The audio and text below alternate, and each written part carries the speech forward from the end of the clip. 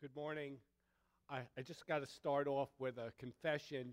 David, I went downstairs to look for water in the refrigerator, and there was this little Diet Coke can. I didn't know if it was yours or not, but it's really good, and I enjoy it. Thank you. I had to get that out of the way.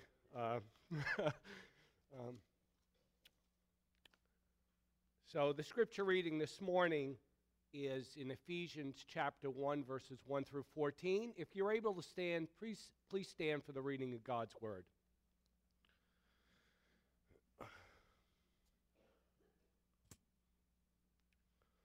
Paul, an apostle of Christ Jesus by the will of God, to the saints who are in Ephesus and who are faithful in Christ Jesus.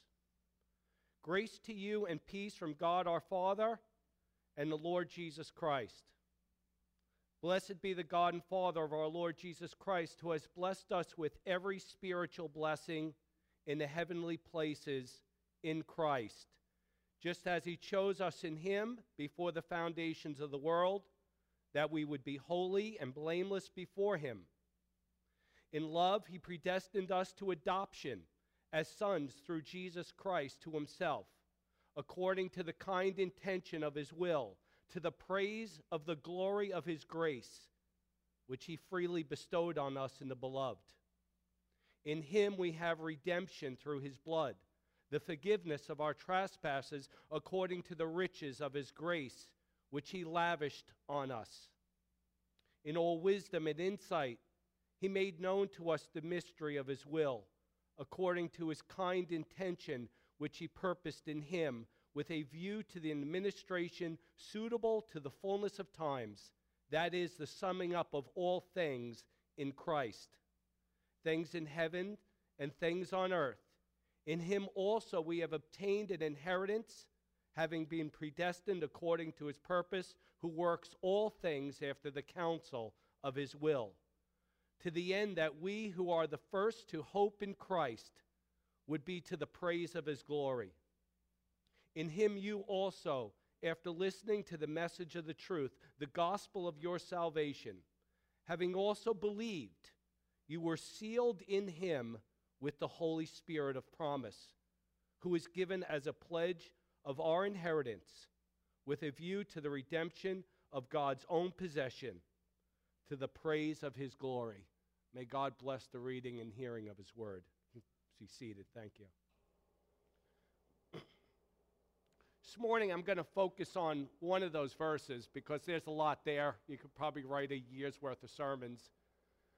Verse 3, Blessed be the God and Father of our Lord Jesus Christ, who has blessed us with every spiritual blessing in the heavenly places in Christ. As I was preparing this message to preach, I was reminded of the fact that there are vague similarities between the Christian faith and Satan's worthless imitations.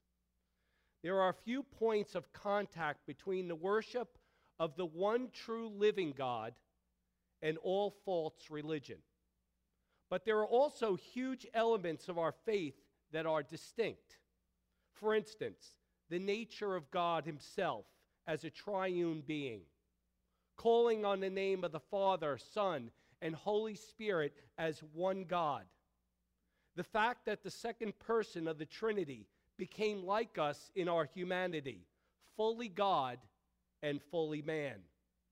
The reality that we can only be right with God not through our own efforts, as so many false religions teach, but only through the person and work of Jesus Christ on the cross, through his life, through his death, and through his resurrection. Those truths, along with many others, distinguish the Christian faith from all other false religions. However, there is one concept, one phrase found in Scriptures that distinguishes our faith from all others, and the one I would like to put forth this morning, which the Apostle Paul refers often in the Scriptures. It's the phrase, in Christ. This idea is unique to Christianity. Buddhists don't talk about being in Buddha in this sense. Muslims never talk about being in Allah, but the New Testament teaches that Christians are in Christ. Sadly, some Christians today don't realize what it means to be in Christ, or have any idea how fundamental it is to their Christian life and experience. In reality, this little phrase, in Christ, describes the very heartbeat of what it means to be a follower of Jesus Christ. John Murray writes, "Union with Christ is the central truth of the whole doctrine of salvation." In other words, if you don't understand this central truth, you don't understand the salvation that you enjoy every day of your life. John MacArthur writes, "God's superabundant blessings belong only to believers who are his children by faith in Christ. So what he has is theirs, including his righteousness, resources, privilege, position, and power, all found in Christ." We all know that verse, right? I can do all things through Christ who strengthens me. These writers and so many others were so captivated of the importance of this doctrinal truth. Why? Because they reflect the importance that Scripture gives to it. Paul uses this phrase, in Christ, or in him, or in whom, 164 times in his letters, 36 times in the book of Ephesians alone. This little but absolutely crucial phrase introduces us to the biblical doctrine of union with Christ. We need to understand this doctrine and have it before us every step with our walk with Jesus Christ. Brothers and sisters, we have a new identity in Jesus Christ. We have a new position as adopted children of God in Christ. We have a hope that is unmovable in Christ. There is no condemnation for those who are in Christ Jesus. We are new creations in Christ. Old things have passed away. Behold, all things have become new. We have been justified. We have been sanctified. And one day, we will be glorified in Christ. This morning, I want us to look at this truth together. I want us to remember why this is so important to us as believers, that we are in Christ. I want us to know what it means to be in Christ and how it applies to us in our Christian life. So I would like us to consider two aspects of our union with Christ this morning. First, I want us to consider the meaning of the phrase itself. And before we try to define it, let's clarify what it's not, because there is a lot of confusion today about what it means to be in Christ. First, it does not refer to the natural, non-saving union of all of life to the life of God. Many false religions quote Acts 17, verse 27, as a proof text of this. In that passage of Scripture, we read these words. Paul is speaking on Mars Hill, and he says, God is not far from each one of us. Remember the context here. He's talking to unbelievers, and he says in verse 28, for in him we live and move and exist. That's true of all of life. The only reason anybody on this planet, any life form is sustained is because of its connection to the life of God. This is the doctrine of common grace, which all of God's creation experiences by his grace. This is not what Paul means when he says we are in Christ. Secondly, union with Christ does not mean that believers come to possess all of Christ's attributes, including the divine. This is a heresy taught by the Word of Faith preachers in the charismatic movement. You'll hear them talk about becoming like God in the sense of sharing in his unique attributes, becoming like God himself. This is the name it, claim it preachers that are on television. This is heresy and not what Paul means by being in Christ. Thirdly, being in Christ is not the same as being in the church. This is an error that the Roman Catholic Church teaches, that union with Christ comes from our connection to the Mother Church, and that union is transmitted through the sacraments, particularly in Roman Catholic theology, through the Eucharist. That's not what Paul is talking about. So what does being in Christ mean? Please turn to John, the Gospel of John, chapter 6. John 6. And let me show you several times where our Lord mentions this truth. In John 6, verse 56, God's word says, "He who eats my flesh and drinks my blood abides in me, and I in him." And by the way, the context here has nothing to do with the Lord's table and nothing to do with the practice or belief in the Eucharist. This is an illustration of believing in Christ to eternal life. Go back a few verses to verses 47 and 48 in chapter 6, where God's word says, "Truly, truly, I say to you, he who believes has eternal life. I am the bread of life." Then in verses 53 through 55, he talks about eating and drinking of his body and blood, where we gain eternal life. So we need to understand what he's talking about here. A true believer is one who comes to believe in him, and that belief is described as partaking in the life of Christ. He says of that person in verse 56, "I abide in him, and he abides in me." Turn ahead to John 14, verse 20. John 14, verse 20.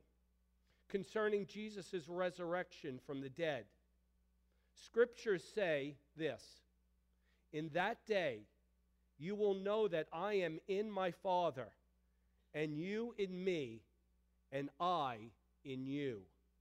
John 15:5 says, "I am the vine, and you are the branches. He who abides in me, and I in him, that person bears much fruit."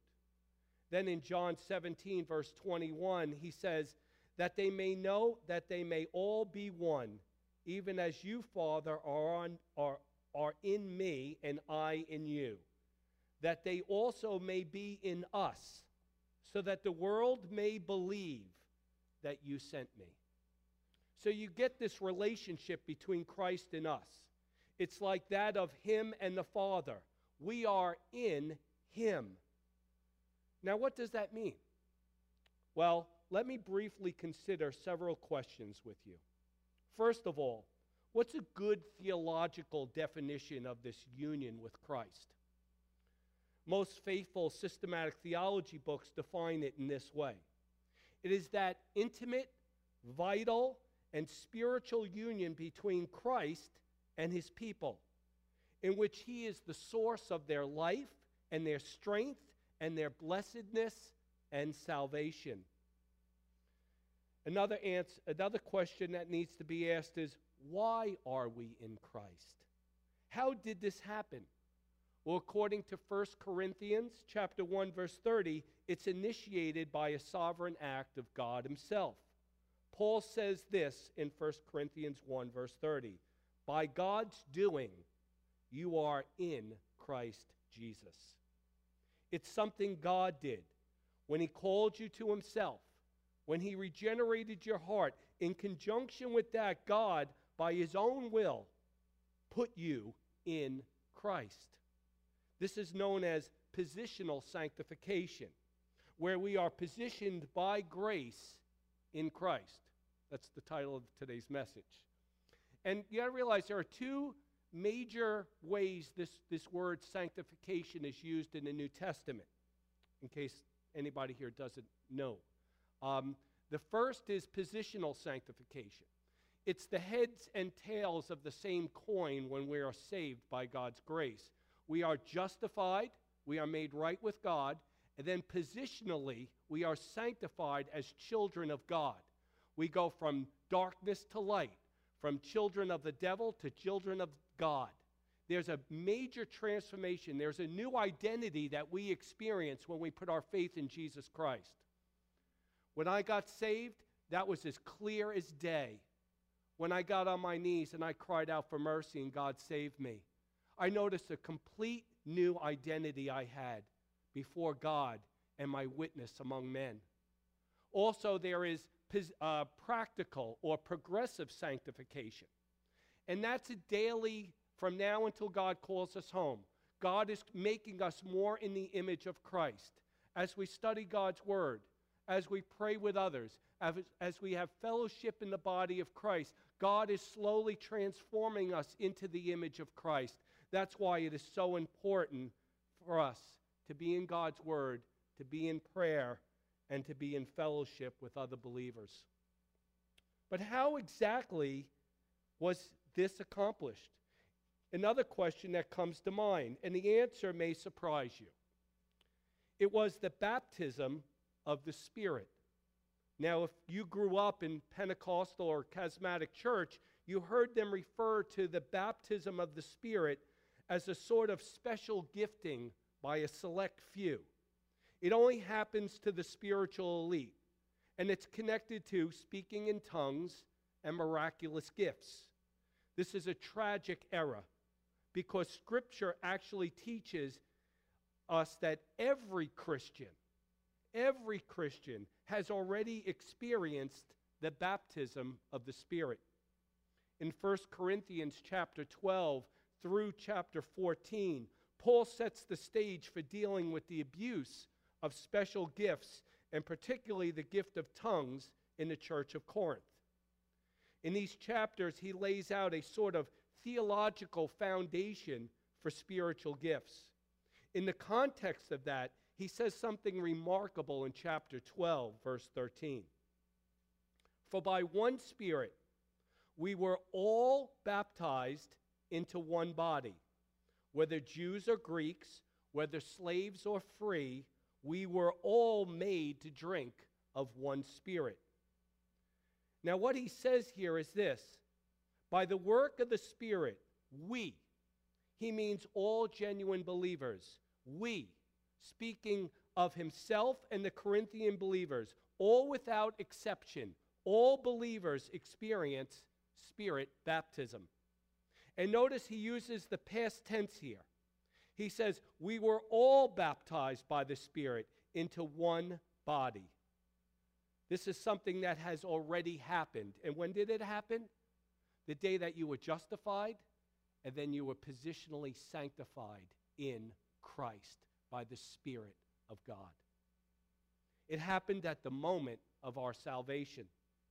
That's why we're never told in Scripture to seek the baptism of the Spirit, because it's already a reality. We were all baptized by the Spirit into one body. Now, what is this one body? Turn to Galatians 3. Galatians 3, where Paul further explains. In Galatians chapter 3, verse 27, he says, all of you who were baptized into Christ. And we just learned that Spirit baptism happens to all believers at the moment of salvation. Paul says we are all baptized into Christ.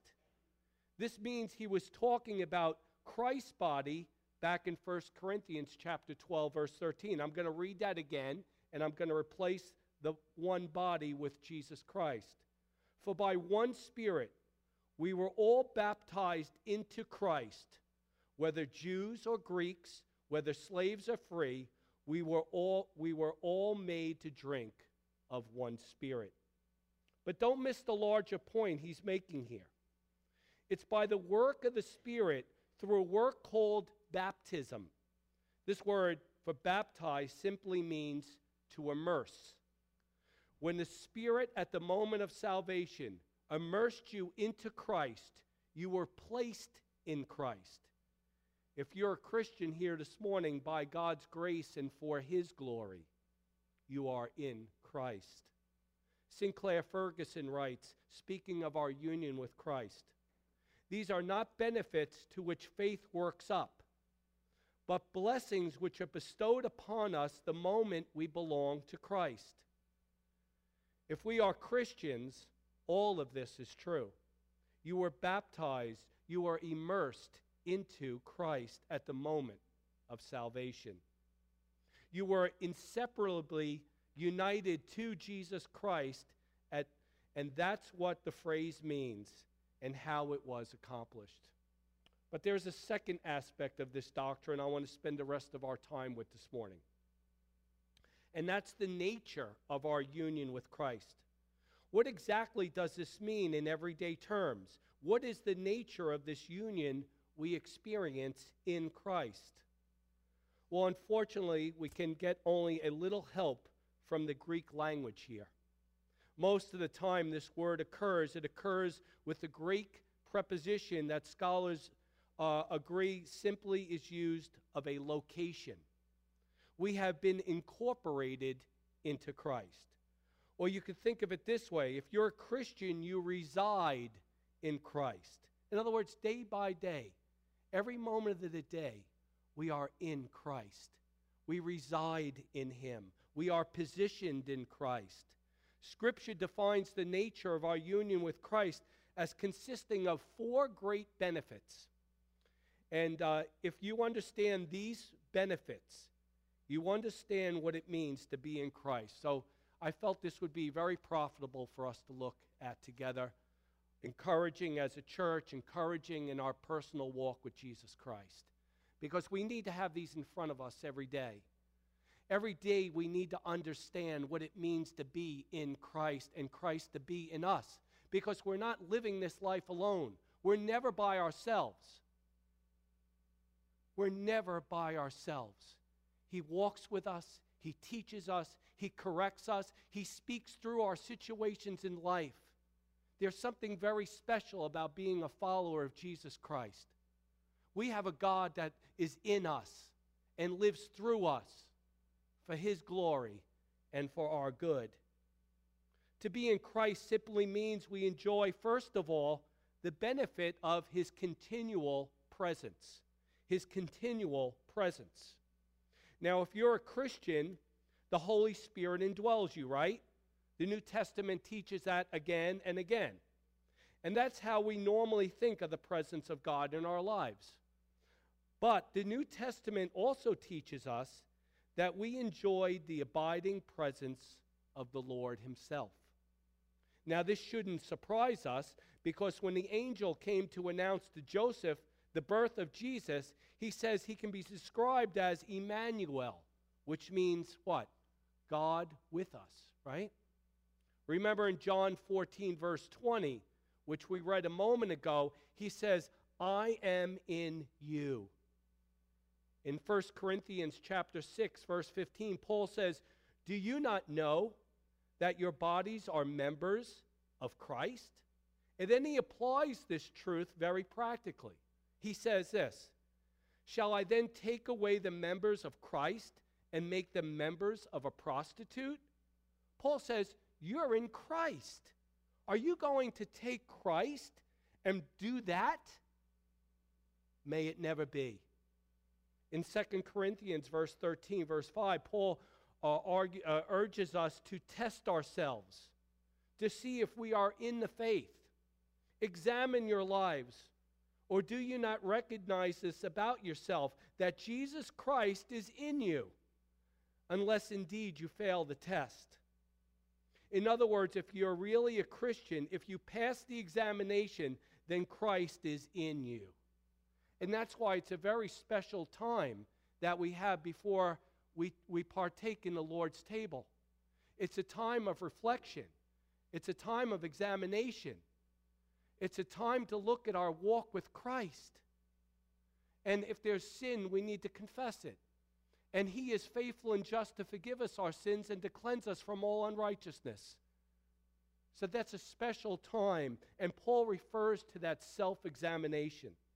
Galatians 2:20 says, I have been crucified with Christ, and it is no longer I who lives, but what?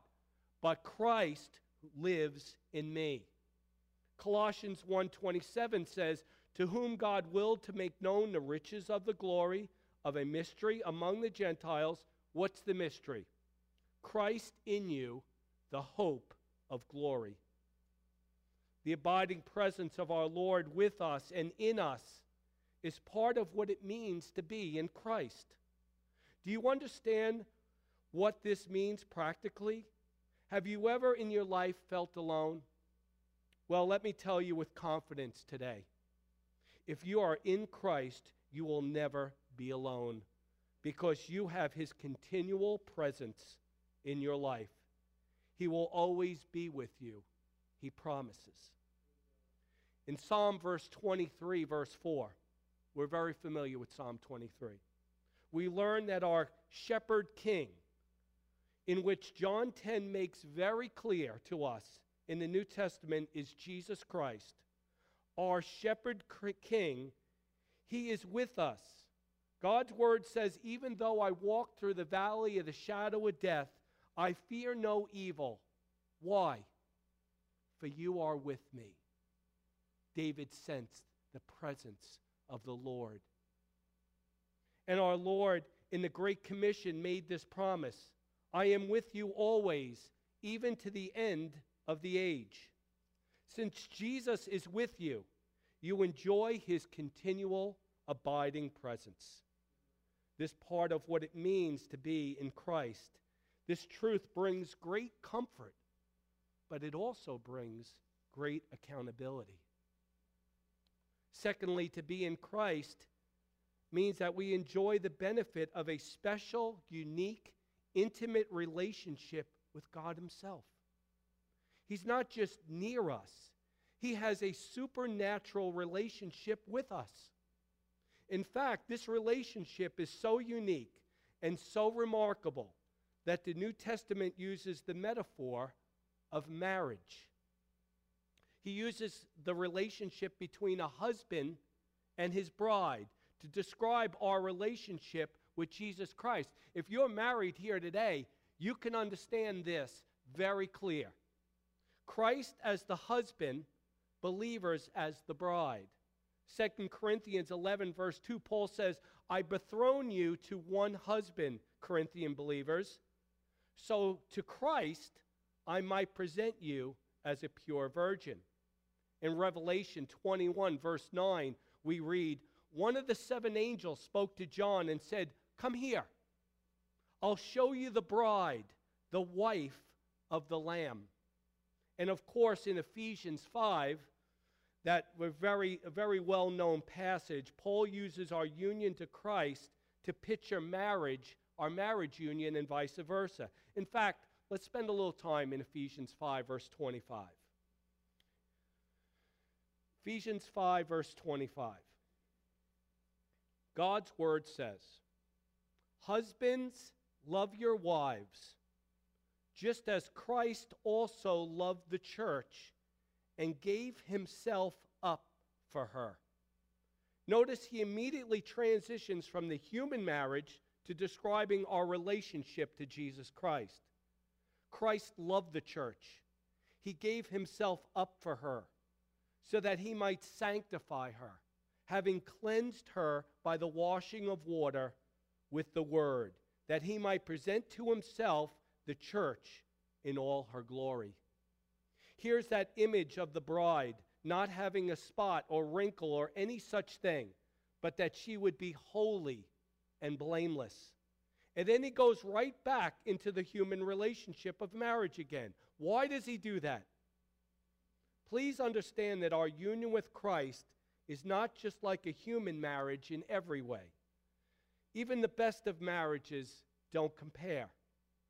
It's not that there's a point-for-point resemblance between our marriages and our relationship to Jesus Christ. Instead, the point that Paul is making is that God created human marriage, in part, to illustrate the special relationship between us and the Lord Jesus Christ. So if you're married today, there's a great resemblance, and God created marriage to picture our relationship to Jesus Christ. Think about this. In the right kind of godly marriage, what exists? There is a mutual love for one another, right? A devotion to one another. There's a lifelong commitment to one another.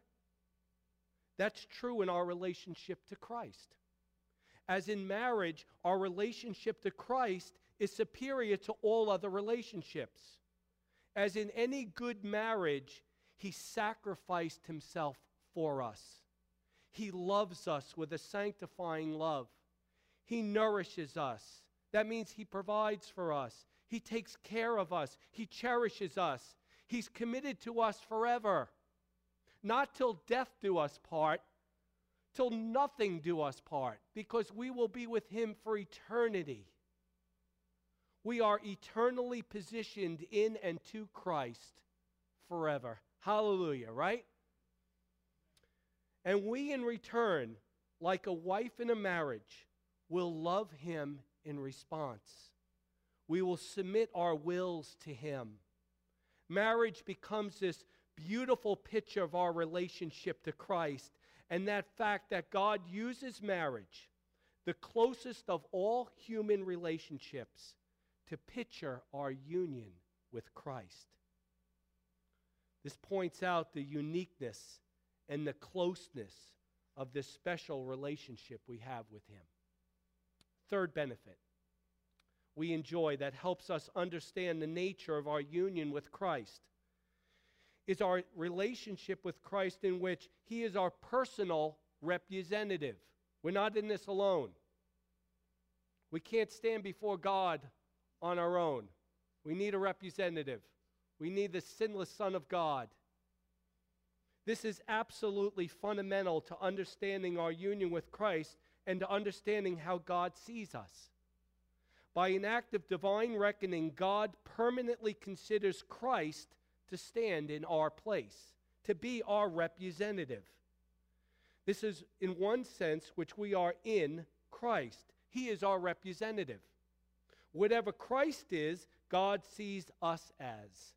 Whatever Christ does, God sees us as doing. Now, the closest example I can get to this is here in our country we have representative government, right? We select, we choose representatives. Well, we kind of choose them. We don't always get the ones we want, but we do choose them. And then we reap the benefits of their good and wise decisions when they make them, but we also suffer the consequences of their poor decisions. They act as our representatives with the rest of the world. The same is true in the spiritual dimension, except we don't choose our representatives spiritually. God chose them. Who was our first representative for every one of us? Our first was Adam, yes. We were, as Paul describes in Romans 5, in Adam. That was our union before Christ. We were united to Adam. He was our representative. He stood in our place. He made the decisions for us, and we reaped the consequences of his decisions. And we were considered guilty because of Adam's choice. We received the moral condemnation that got passed down to Adam's descendants.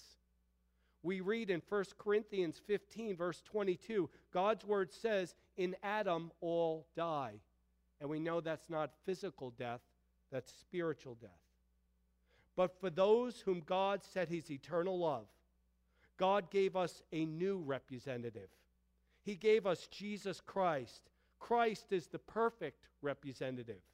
1 Corinthians 15:22 goes on to say, in Adam all die, so also in Christ shall all be made alive.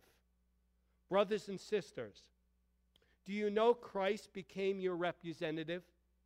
And he began to represent you in eternity past. In Ephesians 1, verse 4, Paul says, God chose you in Christ before the foundation of the world. His relationship only intensified when Christ became one of us and lived here on this earth among us. Through his sinless earthly life of Christ, God considered him to be our perfect representative. In the same way, Adam was flawed as a representative for us, so all that Christ did while he was on this earth, God counted as if we did it ourselves. This is what they call the imputed righteousness of Christ we have received by faith. In Ephesians chapter 1, verse 7, Paul writes, "In him we have redemption through his blood," that is, through his death, "the forgiveness of our trespasses." It was through our union with Christ that our sin, our guilt, our shame could be justly accredited to him, and God could judge him, his only beloved Son, for our sins on the cross. It was also because of our union with Christ that we can receive his righteousness. 2 Corinthians 5:21 says, God made Christ, who knew no sin, to be sin on our behalf, so that we may become the righteousness of God. How does this take place? Just as we were united with him in his death, we are also united with him in his resurrection. In Romans 6, verses 3 through 5 and verse 11, we read, "Do you not know, all of us who have been baptized," right, who've been immersed into Christ Jesus, have been baptized into his death? You were connected with him in his death. Verse 4, "Therefore, as a result of this, we've also been buried with him through baptism into death." By the way, there is no water in this passage. Water baptism, just a little side note, pictures this spiritual reality. When we repented of our sins, when we believed on Jesus Christ and confessed him as Lord and Savior, we were united with Christ in his obedience to the Father on this earth. When he died, you died. When he was buried, you were buried with him. And when he was raised from the dead, we were as well. This is how God thinks of us, because Jesus is our representative. Notice in verse 5, "For if we have become united with him in the likeness of his death, certainly, absolutely, we shall also be in the likeness of his resurrection." The old self was crucified with him. Look at verse 11. "Even so, consider yourselves to be dead to sin, but alive to God in Christ." Do we understand that because Jesus is our representative, when Christ died in the mind of God, we died with him? The old person that we were, Christ paid the penalty that sin deserved and paid our debt to God. He became our substitute. He stood in our place. But if you think it stops there, there's even more. It's this amazing grace. Scripture teaches us in Ephesians 2, verse 6, the Father has seated us with Christ in the heavenly places. You see, we're united with Christ as he accomplished the work of redemption 2,000 years ago. He was our representative. And because of that, God sees us as having lived his perfect life of obedience to him. We are perfect law keepers in Christ. So, how can God credit us the righteousness of Christ? It's because he was our representative. God sees us as having endured and satisfied his justice and his wrath against our sins because Christ accomplished it on the cross for us. Romans 8:1, "Therefore there is no condemnation for those who are in Christ Jesus."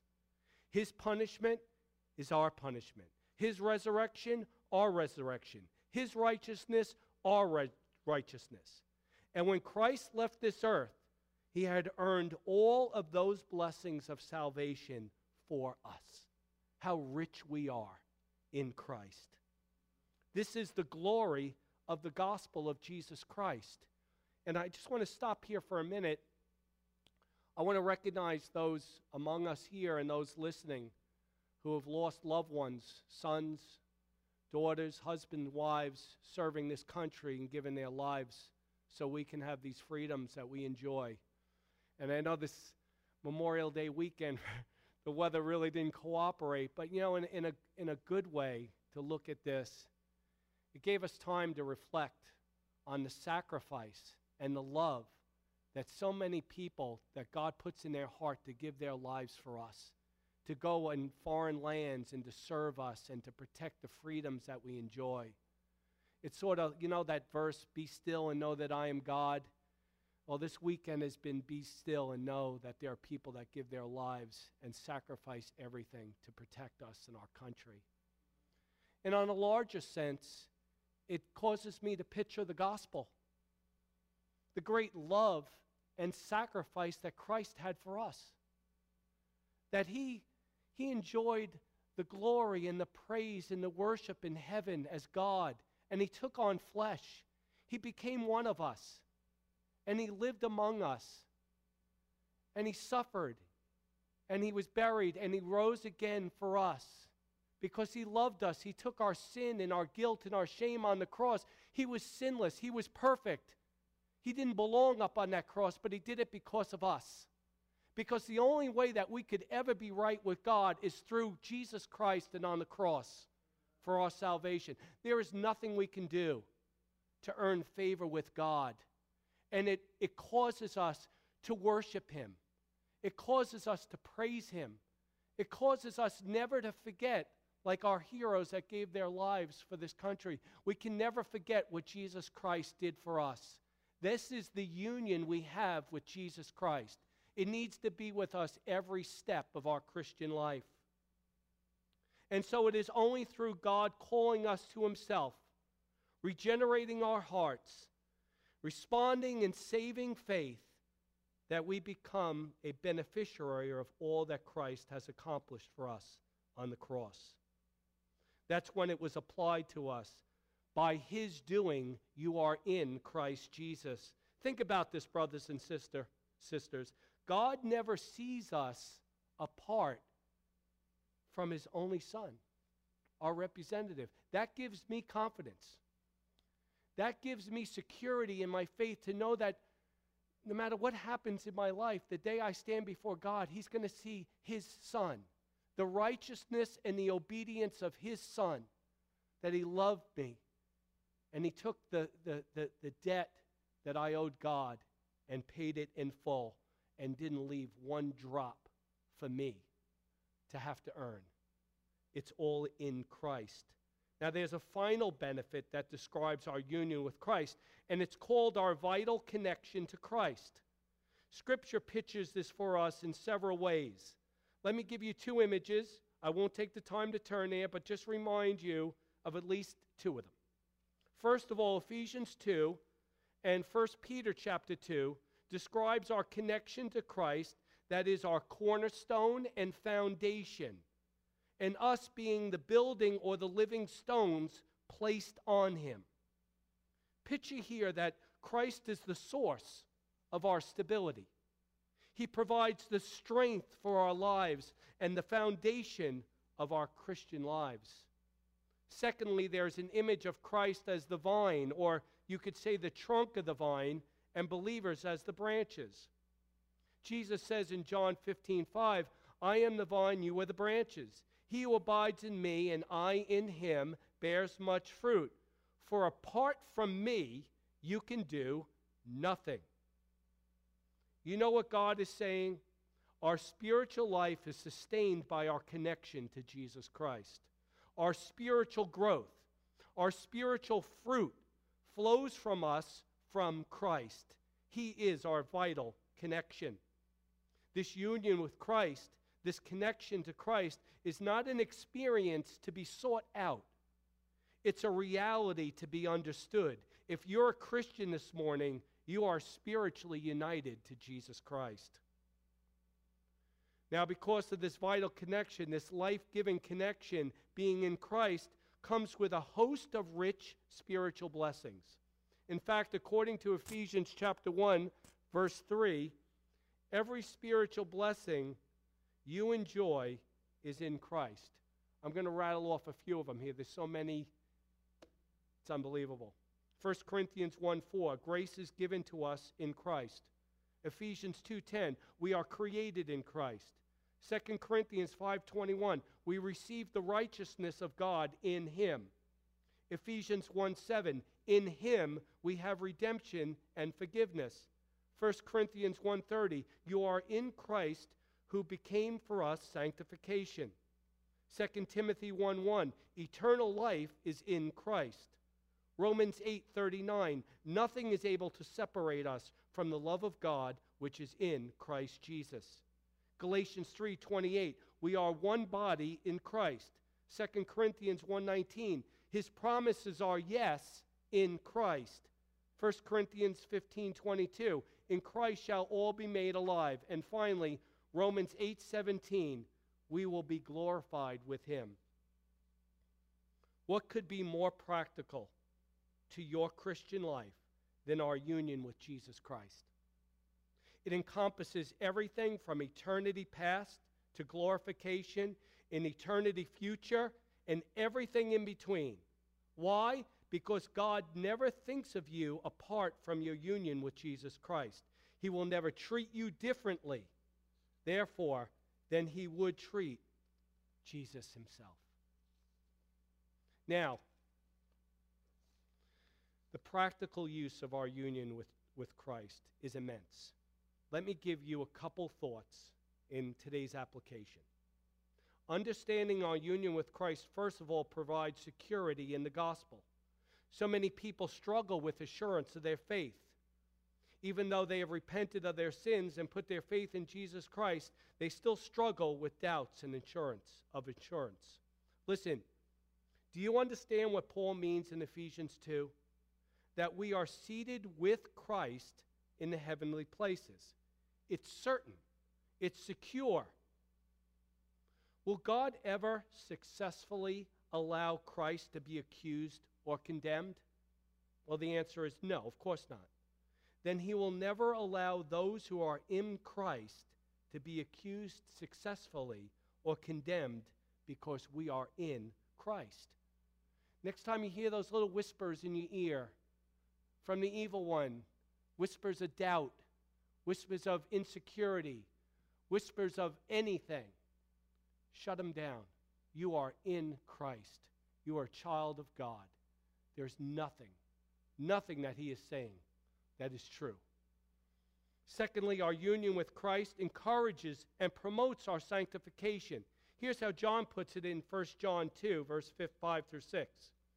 By this we know that we are in him. How do we know if we really are in Christ?